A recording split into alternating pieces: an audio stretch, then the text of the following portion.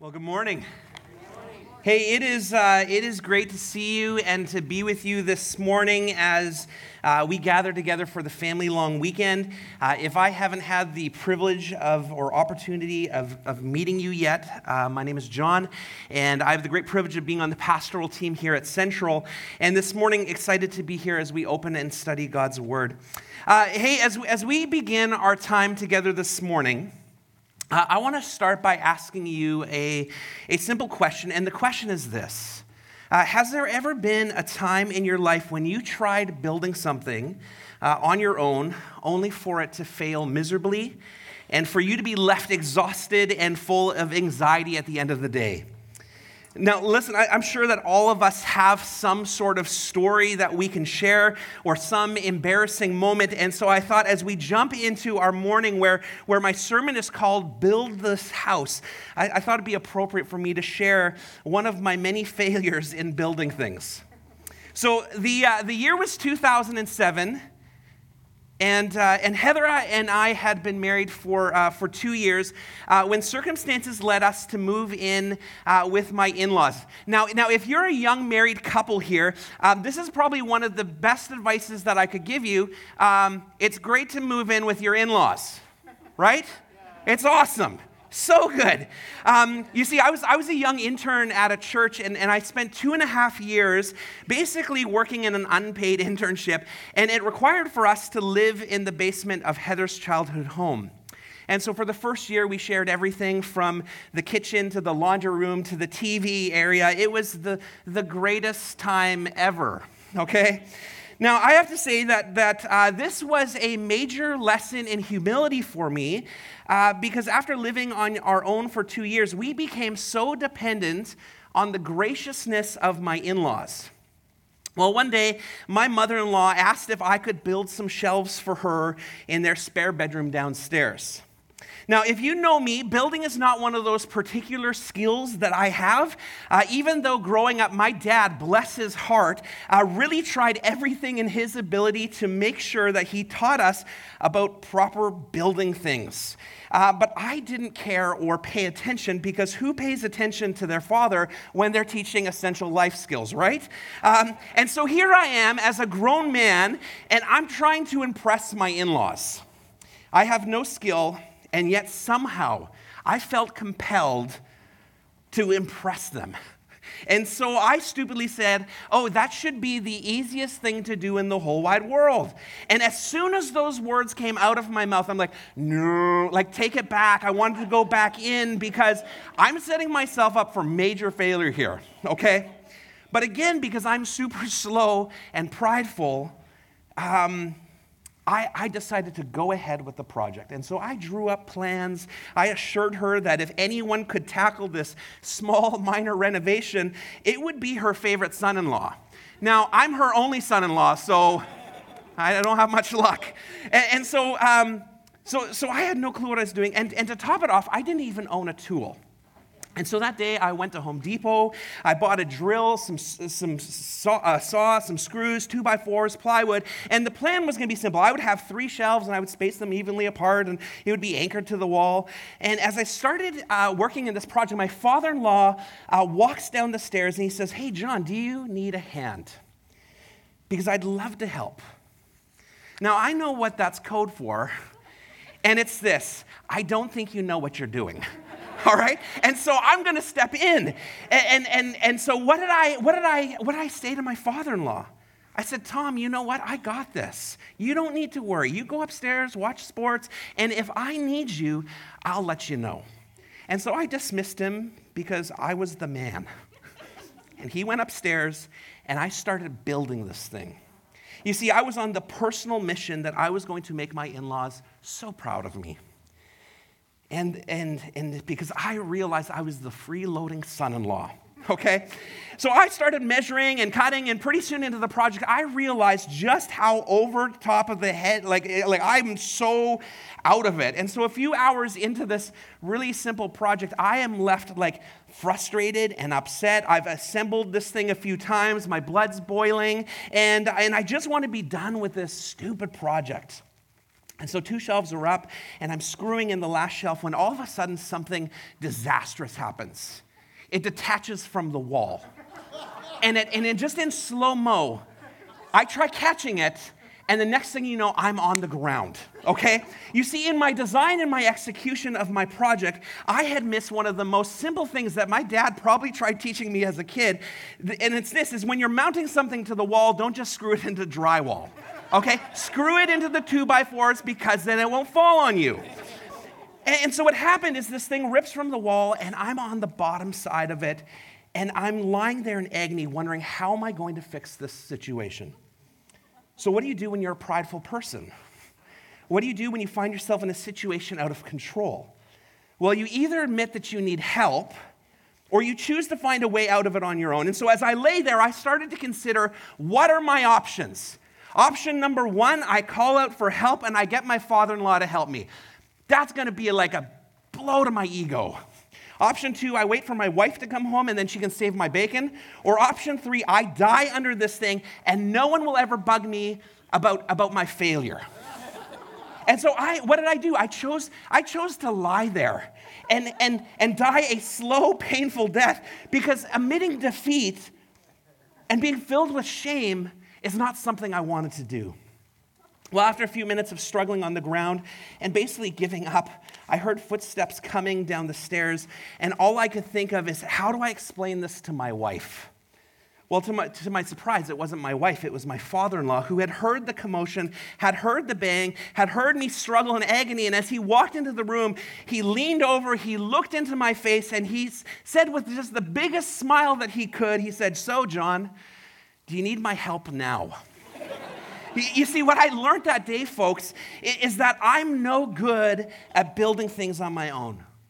It doesn't matter if it's physical. It doesn't matter if it's something like a home or a family or a ministry. It doesn't matter if I have the right tools for the job or a perfect plan in my mind. At the end of the day, what I need in my life is a builder who can help me and lead me, because I'm incapable of doing that on my own. Because I know me, and I know my heart, and I know how hard it is to ask for help and take it when it's offered. Because I'm the kind of guy who would rather labor in vain than admit that I'm needing to be dependent on someone else. Well, this morning, it's the family long weekend. And one of the things that we wanted to do as a church is take a little break from our regular sermon series and to spend some time encouraging and equipping and reminding you as our family to continue to follow God's instructions in regards to raising your family and growing your homes. And in the process, what we want to do is we want to encourage you as the church to grow in a deep dependence for Jesus. Because we are all desperately in need of a Savior. And even as we raise our families and grow our homes, the truth is we need Jesus. And so this morning, if you have a Bible, I want you to open to Psalms 127, and let's read God's Word together. If you don't have a Bible, come talk to us afterwards. We'd love to get you one, or you can just follow on the screen. But let's read this together. Psalms 127, verse 1 to 5 says this: "Unless the Lord builds the house, those who build it labor in vain. Unless the Lord watches over the city, the watchman stays awake in vain. It is in vain that you rise up early and go late to rest, eating the bread of anxious toil, for he gives to his beloved sleep. Behold, children are a heritage from the Lord, the fruit of the womb a reward. Like arrows in the hand of a warrior are the children of one's youth. Blessed is the man who fills his quiver with them. He shall not be put to shame when he speaks with his enemies in the gate." Now, I don't know about you, but these words are the words that I need to hear, that encourage me this morning, because I find that sometimes it's easy to and I'm a pastor, and I find that it's easy sometimes to forget God's instruction in my life, to forget the role that he plays in my life, and the importance of actually being dependent on him in the various aspects of my life and my family and my ministry. Well, Psalms 127 is a really important passage to each one of us, and it's also a really important passage to the nation of Israel, as it was their reminder that God is both the builder and the protector of everything sacred. From our work to our families, God is the builder. Now, what's really important to know about this passage is that this passage was either written by King David as a reminder and encouragement to his son Solomon that God is the builder of all things. Others think that it was actually written by Solomon himself. Now, I like to think that it was written by David as a warning to his son, because if you know your Bible at all and you know the story of Solomon, you know that King Solomon ended up ignoring these words of instruction. And eventually everything that he built, both physically, literally, figuratively, became broken. His kingdom became a ruin. His family became broken. His marriage actually led him to walk away from the Lord. You see, somewhere along the line, Solomon forgot the truth that God is the builder and the watcher of all things, not Solomon. Psalms 127 is also an important passage for the nation of Israel because it's one of the Psalms of Ascent. You see, what would happen in the life of the Israelites is that every so often there would be a Jewish festival, and because Jerusalem is situated on a high hill, those who traveled to the city would have to climb stairs. And as they climbed stairs, they would sing the Psalms of Ascent. And Psalms 127 is one of those to remember and to celebrate God. You see, one of the reasons why this became so important for the nation of Israel is that this psalm addressed three of the most important human concerns that we all have. And I want you to think about that for a second. What is something that all people give themselves to? Well, we give ourselves to our accomplishments, we give ourselves to security, and we give ourselves to our families. I mean, that's what it's all about, right?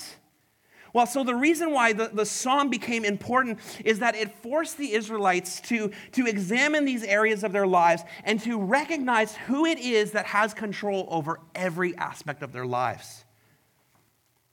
This psalm was used as a way to remember the really important things about life, faith, and God, and was used to help establish healthy, godly homes whose priorities were focused on God first. You see, at the heart of this passage is this the reminder to be reliant and to put our trust in God in everything, because that's what God has instructed us as his people to do. He wants to be the central focus of our lives as we work, as we raise our families and grow in our marriages and communities. And one of the things that we have to remember in our current culture where power and money and having the biggest kingdom is the priority is that just as Solomon lost his focus, that it's easy for us to do the same. To become so distracted by even some of the good things that our culture says is important. And what ultimately happens is we lose focus of what's important, and unintentionally, we put God in the backseat of our lives. And so what I hope to do this morning is simply encourage you and remind you as the church to do three things that will help you keep your life and your priorities in check with God. The first thing that I want to do is I want to remind you who God is, because when we remember who he is, we will be reminded of who we are. Now, listen to how our passage starts off this morning. It says, "Unless the Lord builds the house, those who build it labor in vain. Unless the Lord watches over the city, the watchman stays awake in vain." And so the question that we need to ask ourselves this morning is, who's ultimately building your house? Who's the one who's in charge of your life? Are you relying on God, or are you trying to build it and laboring yourself? You see, I think one of the big problems that a lot of us face is that far too often we rely on ourselves instead of God. And one of the best ways in which we can determine our priorities and determine who exactly is in charge of our lives is simply by stepping back and evaluating our lives. So how many of you this morning are feeling tired and feel like you're laboring in vain? How many of you this last week felt the stress of life creeping in and robbing you of joy? How many of you are paralyzed and filled with anxiousness and worry about everyday life? You see, if that resonates with you at all, I want to remind you something. You're not the builder. You never have been, you never will be. And regardless of what you do, it will never be enough. You see, when the Bible talks about building in vain, it means building to no end, to have no success or results. And so as we read our passage this morning, there is a truth that we need to remember, that God is the primary builder of our lives and of our families and of our work and of our ministries. We have to remember that there is one before us who is the master builder. And as the master builder, it is God's responsibility to build the house and for him to instruct us what to do. And our job as co-builders is to submit to the builder and build as he instructs, because there is no other way. Listen, as I've learned more and more about myself, one of the things that I have to do is I have to reevaluate my role as a husband, as a dad, as a pastor, as a neighbor, because I can't begin to tell you how many times stuff's been going on in my life and I just want to take control of it. And at the end of the day, I have had times where I have felt more tired than I ever have because I have built and watched in vain. It doesn't matter if it's trying to diffuse an argument with my wife or tackle the struggles of raising kids. It's easy to work hard and to feel like you've accomplished nothing. And that's what the author of Psalms 127 is trying to get at, that unless God builds, then all of your efforts lead to no success. You will keep working to no end or resolution, and honestly, that just sounds terrible. And so what our text is reminding us is that we have to view God differently. We must seek God's guidance for our lives because he is God and we are not.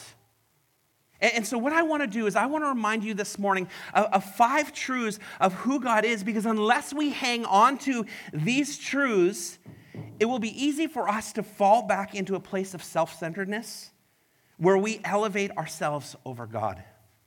And so the first truth is that God is the creator.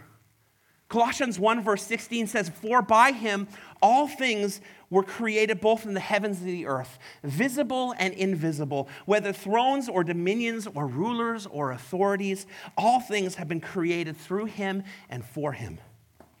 And this is a truth that we need to remember and hang on to in our struggle of longing to be the builder, because this is one of the most foundational truths of who God is. A creator is someone who can make things new. Think about it for a second. God took nothing and formed it into everything good. And if God can create everything good from nothing, he can take the mess of our lives, the messes of our families, the messes of our works, the messes of the church, and he can make something beautiful out of it, because that's what a creator does. Amen?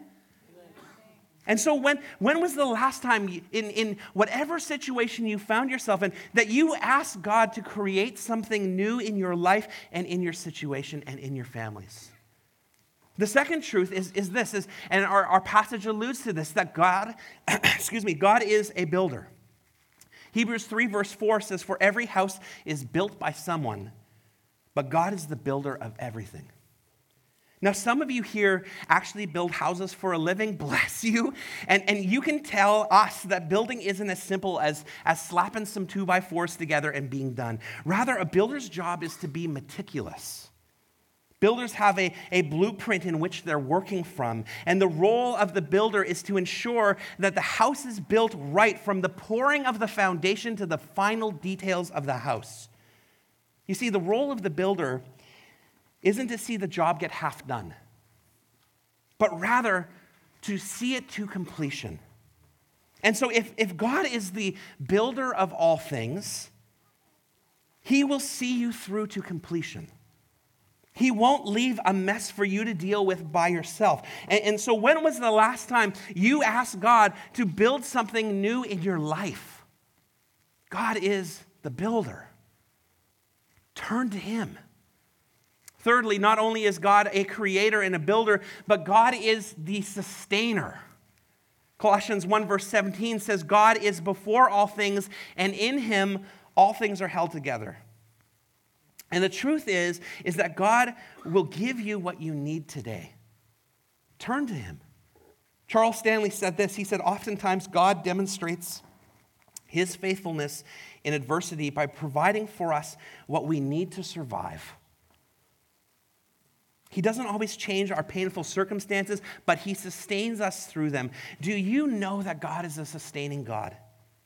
See, for the last 2 years, I've been walking through a family through a very, very difficult season in their life and their family. And one of my favorite parts of this whole painful process was hearing the mom say this: I don't know what I would do if I didn't have God. I don't know if I do if I didn't have God. Yes, I had others and I had my family around me, but there was times when I felt like I had no one else that I could talk to. I had no one to face my fears to, but I knew that I could constantly turn to God and that He would help me. When I would wake up in the middle of the night, I knew that this was an opportunity to be sustained by Him as I turned to Him in prayer. And she said, John, it hasn't always been easy, but God has been there. And I wonder what would happen in our circumstances and our lives as we co-build with God. What would happen if we opened our hearts and allowed God to sustain us? But part of that is to actually humble ourselves. Fourth, God is a great deliverer. Psalms 32 verse 7 says, you are a hiding place for me. You preserve me from trouble, and you surround me with shouts of deliverance. You see, God is never blind to your tears. God is never deaf to your prayers, and He's never silent in your pain. He sees, He hears, and He delivers. Listen, some of us are in the midst of facing impossible situations. And I want to ask you is, what is God's promise to you in the struggles of life? Well, when you walk through the valley of the shadow of death, who's with you? He's with you. His rod and His staff, they comfort you, right? His promise is to go through it with you and to lead you to the other side. You see, God delivers us from all of our fears, our troubles, our waging wars, and our sins. And whoever dwells in the shelter of the Most High will rest in the shadow of the Almighty. Lastly, God is a good Father. Listen, raising a family isn't an easy task, and I want to remind you to never forget that the fact that God Himself is also a father, so He gets it. He grieves when His kids start walking sideways or when they're making bad choices. And as a father, He is always approachable. He always loves you. He never forsakes you or leaves you, because that's not what a good father does. Hebrews 4 verse 16 tells us that we can draw near with confidence to the throne of grace so that we may receive mercy and find grace to help in times of need. That's what a father does. He helps in times of need. But we have to turn to Him. Do you get this? Like, every single one of these things requires us to lower ourselves and to view God in a very high place, because He is God and we are not. Listen, our perspectives of our situations change when we have this robust understanding of who God is. And if you look through the Bible, I think there's 170 different attributes and names of God. We could go on and on about how God is God and we are not. But what's required of us is to view Him differently. We need to humble ourselves and think differently about who we are, because we are not the main builder. We are His creation, not the creator. We are the co-builders, not the master builder. We can't sustain ourselves, only God can. We can't rescue ourselves, only God can. We're not the Father of all things, God is. And I wonder if part of our tension and part of the struggle that we feel as we build and watch in vain is that it actually stems from elevating our role above God's. You see, the simple fact is that we were never, I don't see it anywhere in Scripture where we were meant to do things by ourselves. We were never meant to build our families on our own. Godly parenting requires far more than tips and techniques. It begins with knowing God, because unless God is in it and honored by it, the whole structure and building will sooner or later fall in helpless ruin. It'll fall in helpless ruin. And yes, we have a part to play in the building and the watching. And much can be done by man, but without the Lord, we have accomplished absolutely nothing. And our wakefulness has not warded off evil. And so what that means is if you're trying to labor and watch over your family on your own strength, it will fail you eventually. It will leave you more exhausted than where you are right now. And so where does that lead us? It actually leads for us to be more dependent. And that's our second thing this morning. Our text is reminding us that we have to kill our self-reliance and we need to grow in our dependence on God. You see, our verse continues and it says, "It is in vain that you rise up early and go late to rest, eating the bread of anxious toil, for he gives to his beloved sleep." Now, I don't know about you, but toiling sounds like an exhausting activity, okay? So much so that this is what Solomon himself wrote about toiling. He said, "So I hated life because the work that is done underneath the sun was grievous to me.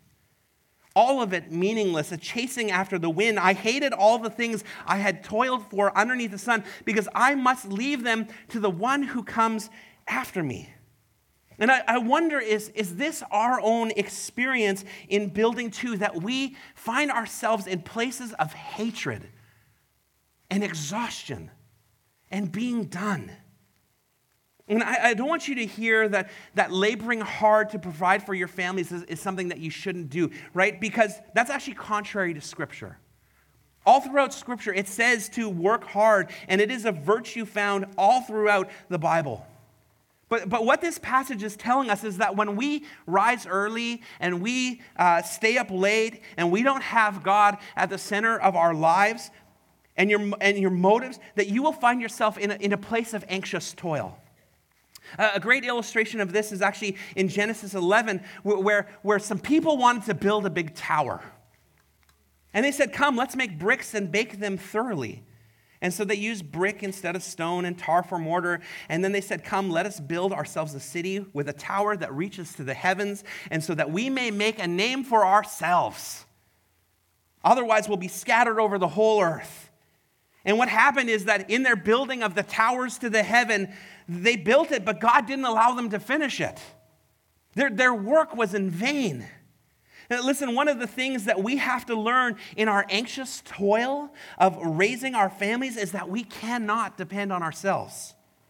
But rather, we have to kill our self-reliance and grow in God dependence because He's the only one who gives us the rest and the peace that we long for in our lives and our family. And the sobering reality is that regardless of what you think about yourself or the control that you want to hang on to in the midst of your building, that you are not the answer.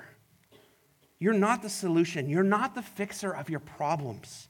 You're not the one in control. And there is this constant battle of wanting to have control and handing it over to God.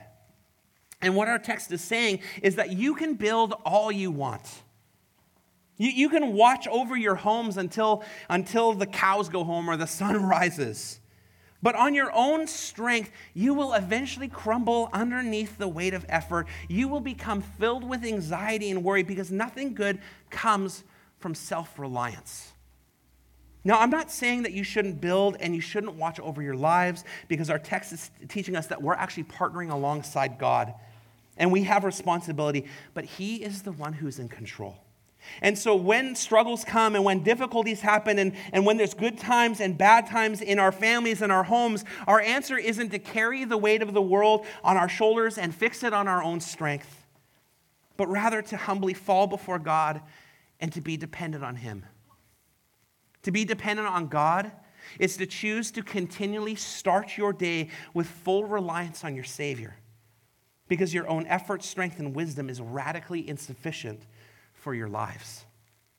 One of the biggest struggles that you will face in your life is that the maintenance of a deep sense of dependence on God is a very difficult yet important aspect of your faith. And what our passage is teaching us is that it's vain to rise up early and to go late to rest. And when the Bible uses the word vain, it's meaning to no end, to work towards no success. It is empty, worthless, having no substance. It has no value or importance. To work in vain means that you will always be working to no end. And I can't tell you how many times I've had to learn this lesson. I've worked to the point of exhaustion on my own strength. I've tried to fix my kids, and all of it's vain because I simply neglected to bring my needs before God and to remember who I am dependent in. I have a hard time surrendering my problems to God because I'm reliant on myself. But listen to these words, Proverbs 3, verse 5-6. Trust in the Lord with all your heart. Do not lean on your own understanding. In all your ways, acknowledge him, and he will make straight your paths. Philippians 4, verse 6-7. Don't be anxious about anything, but in everything by prayer and supplication with thanksgiving, let your requests be made known to God, and the peace of God, which surpasses all understanding, will guard your heart and your minds in Christ Jesus. 1 Peter 5:7. Man, there's a lot of verses here, right? Cast all of your anxieties on him because he cares for you. You see, God gives to his beloved sleep. He gives them the rest and the peace that they need. He gives us what we need in the moments of struggle. And what we're simply instructed to do is run to him. Be dependent on him. Grow in him. Live for him. Rely on him. And so what I want to do is I want to just share some simple ways in which you can grow in dependence on God, because if you don't, it's all in vain. To be dependent on God means to be centered on the gospel. You see, what happens when you place your focus on the gospel is you take all of the focus off of yourself. And one of the best ways to kill self-reliance or dependence on ourselves is to stop thinking about ourselves. To center on the gospel requires you to be filled with humility as you are reminded that you are a wretched sinner. You're a sinner. And when we center on the gospel, it refocuses our priorities, our hearts. It allows us to press forward in faith. To be gospel-centered starts with the realization that the source of everything that we are is God. And all that we need is found in him and in his son Jesus and what he's done for us on the cross. Jesus came to give us life and life abundant. And the goal of a gospel-focused life is to ensure that Jesus gets the glory, not you. Secondly, to be dependent on God means to be rooted in the Bible. And I know that some of these things are like, hey, I've heard this before, but how many of us actually are rooted in the Bible? Because God's words are the only words that offer life and peace and remind us who he is. 1 Timothy 3:16 tells us that all of Scripture is inspired by God. It is useful to teach us what is true, to make us realize what is wrong in our lives. It corrects us when we're wrong. It teaches us to do what is right. And I wonder in our anxious toil, what would happen if one of the first places that we turn to was to open the Word of God? Instead of listening to the voices in our head or the voices of the world.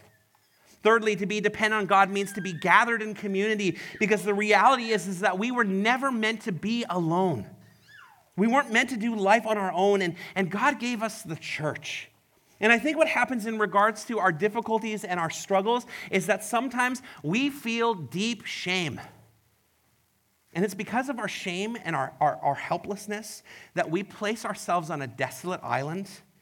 And in the process, we distance ourselves from God, distance ourselves from community, and distance from those who can speak godly words of encouragement and advice in our lives. And I think that's one of the reasons why you need to be plugged into a life group.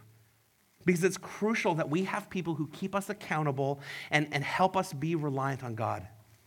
To be dependent on God means to be people of prayer. Listen, one of the most important things that we can do in our lives and our families is to fall on our knees and to pray.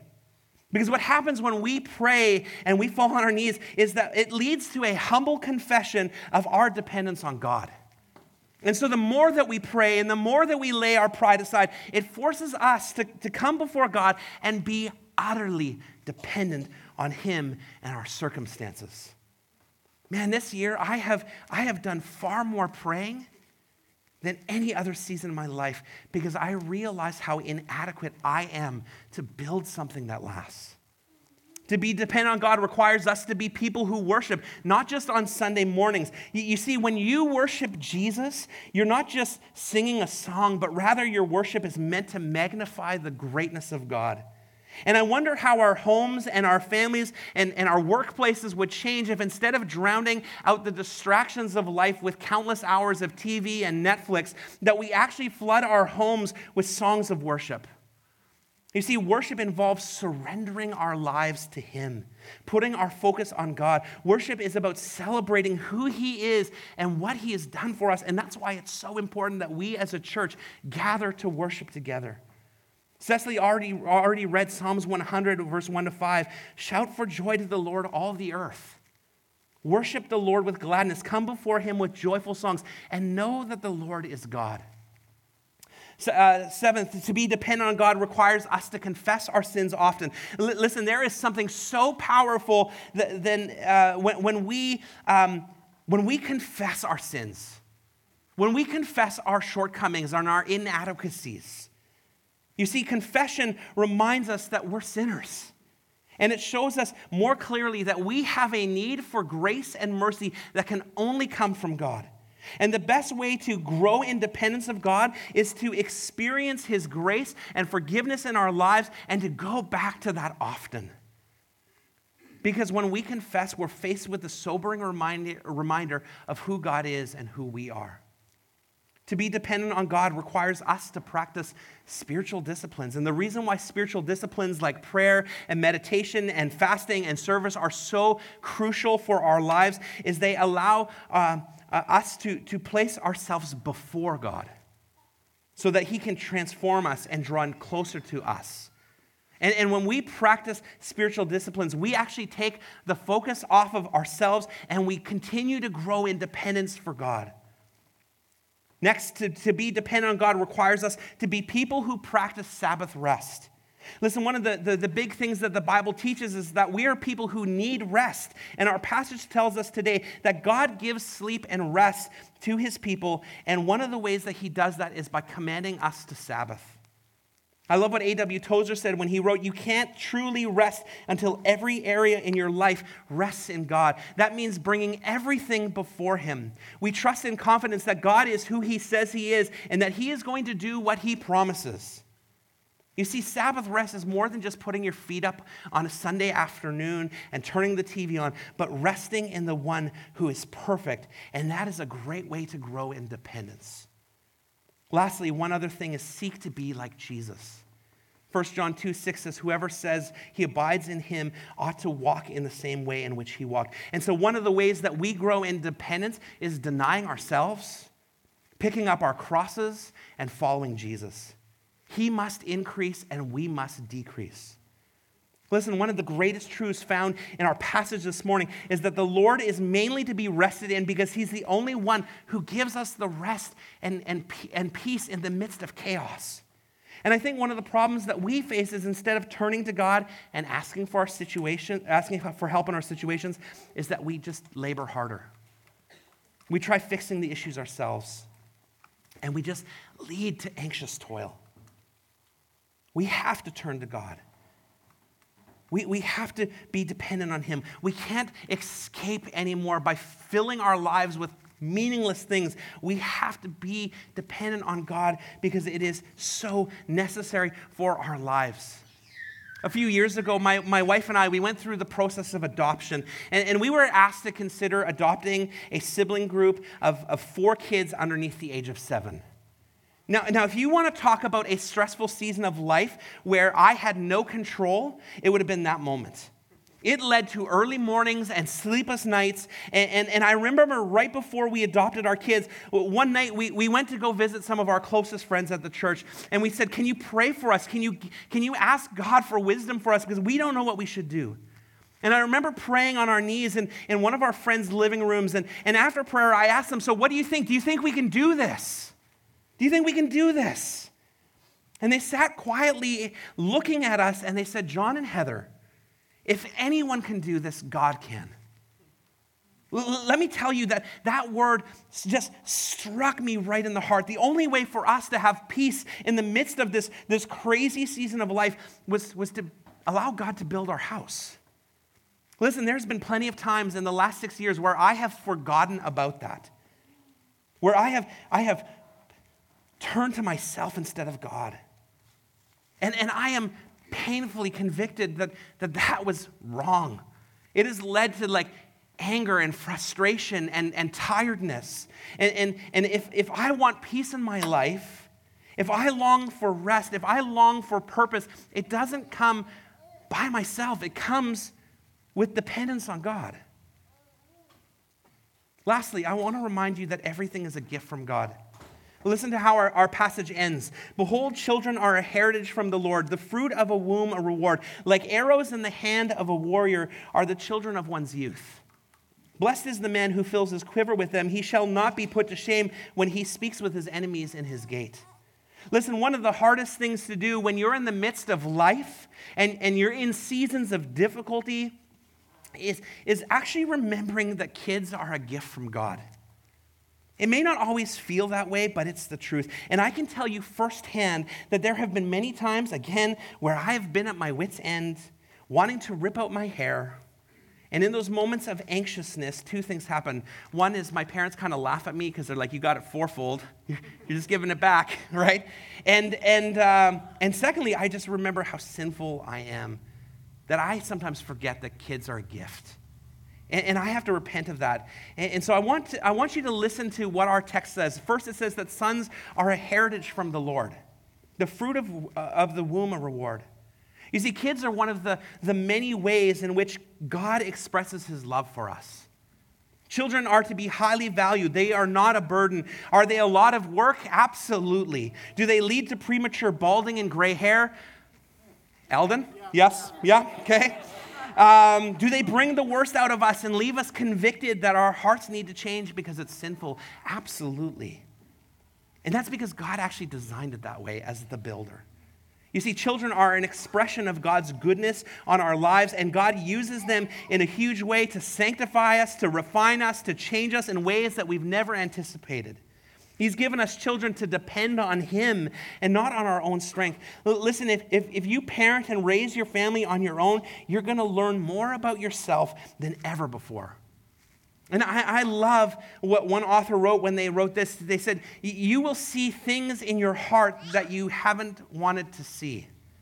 You will come face to face with sins that you didn't know were buried deep inside. Sins like impatience, selfishness, irritability, discontent. And while uncomfortable and sometimes downright painful, the sanctifying work of parenthood has become necessary, and it's good.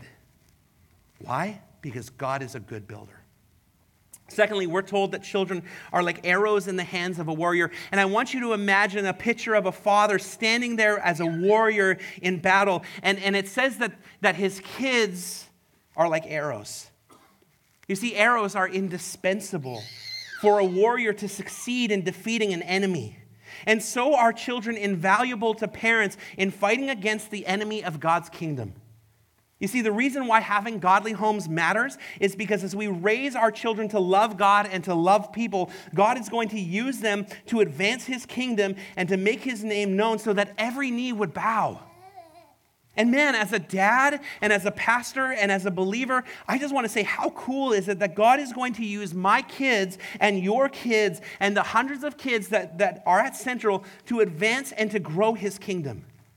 That should make us as parents and as the church so extremely proud because God is going to use them as the next generation of the church.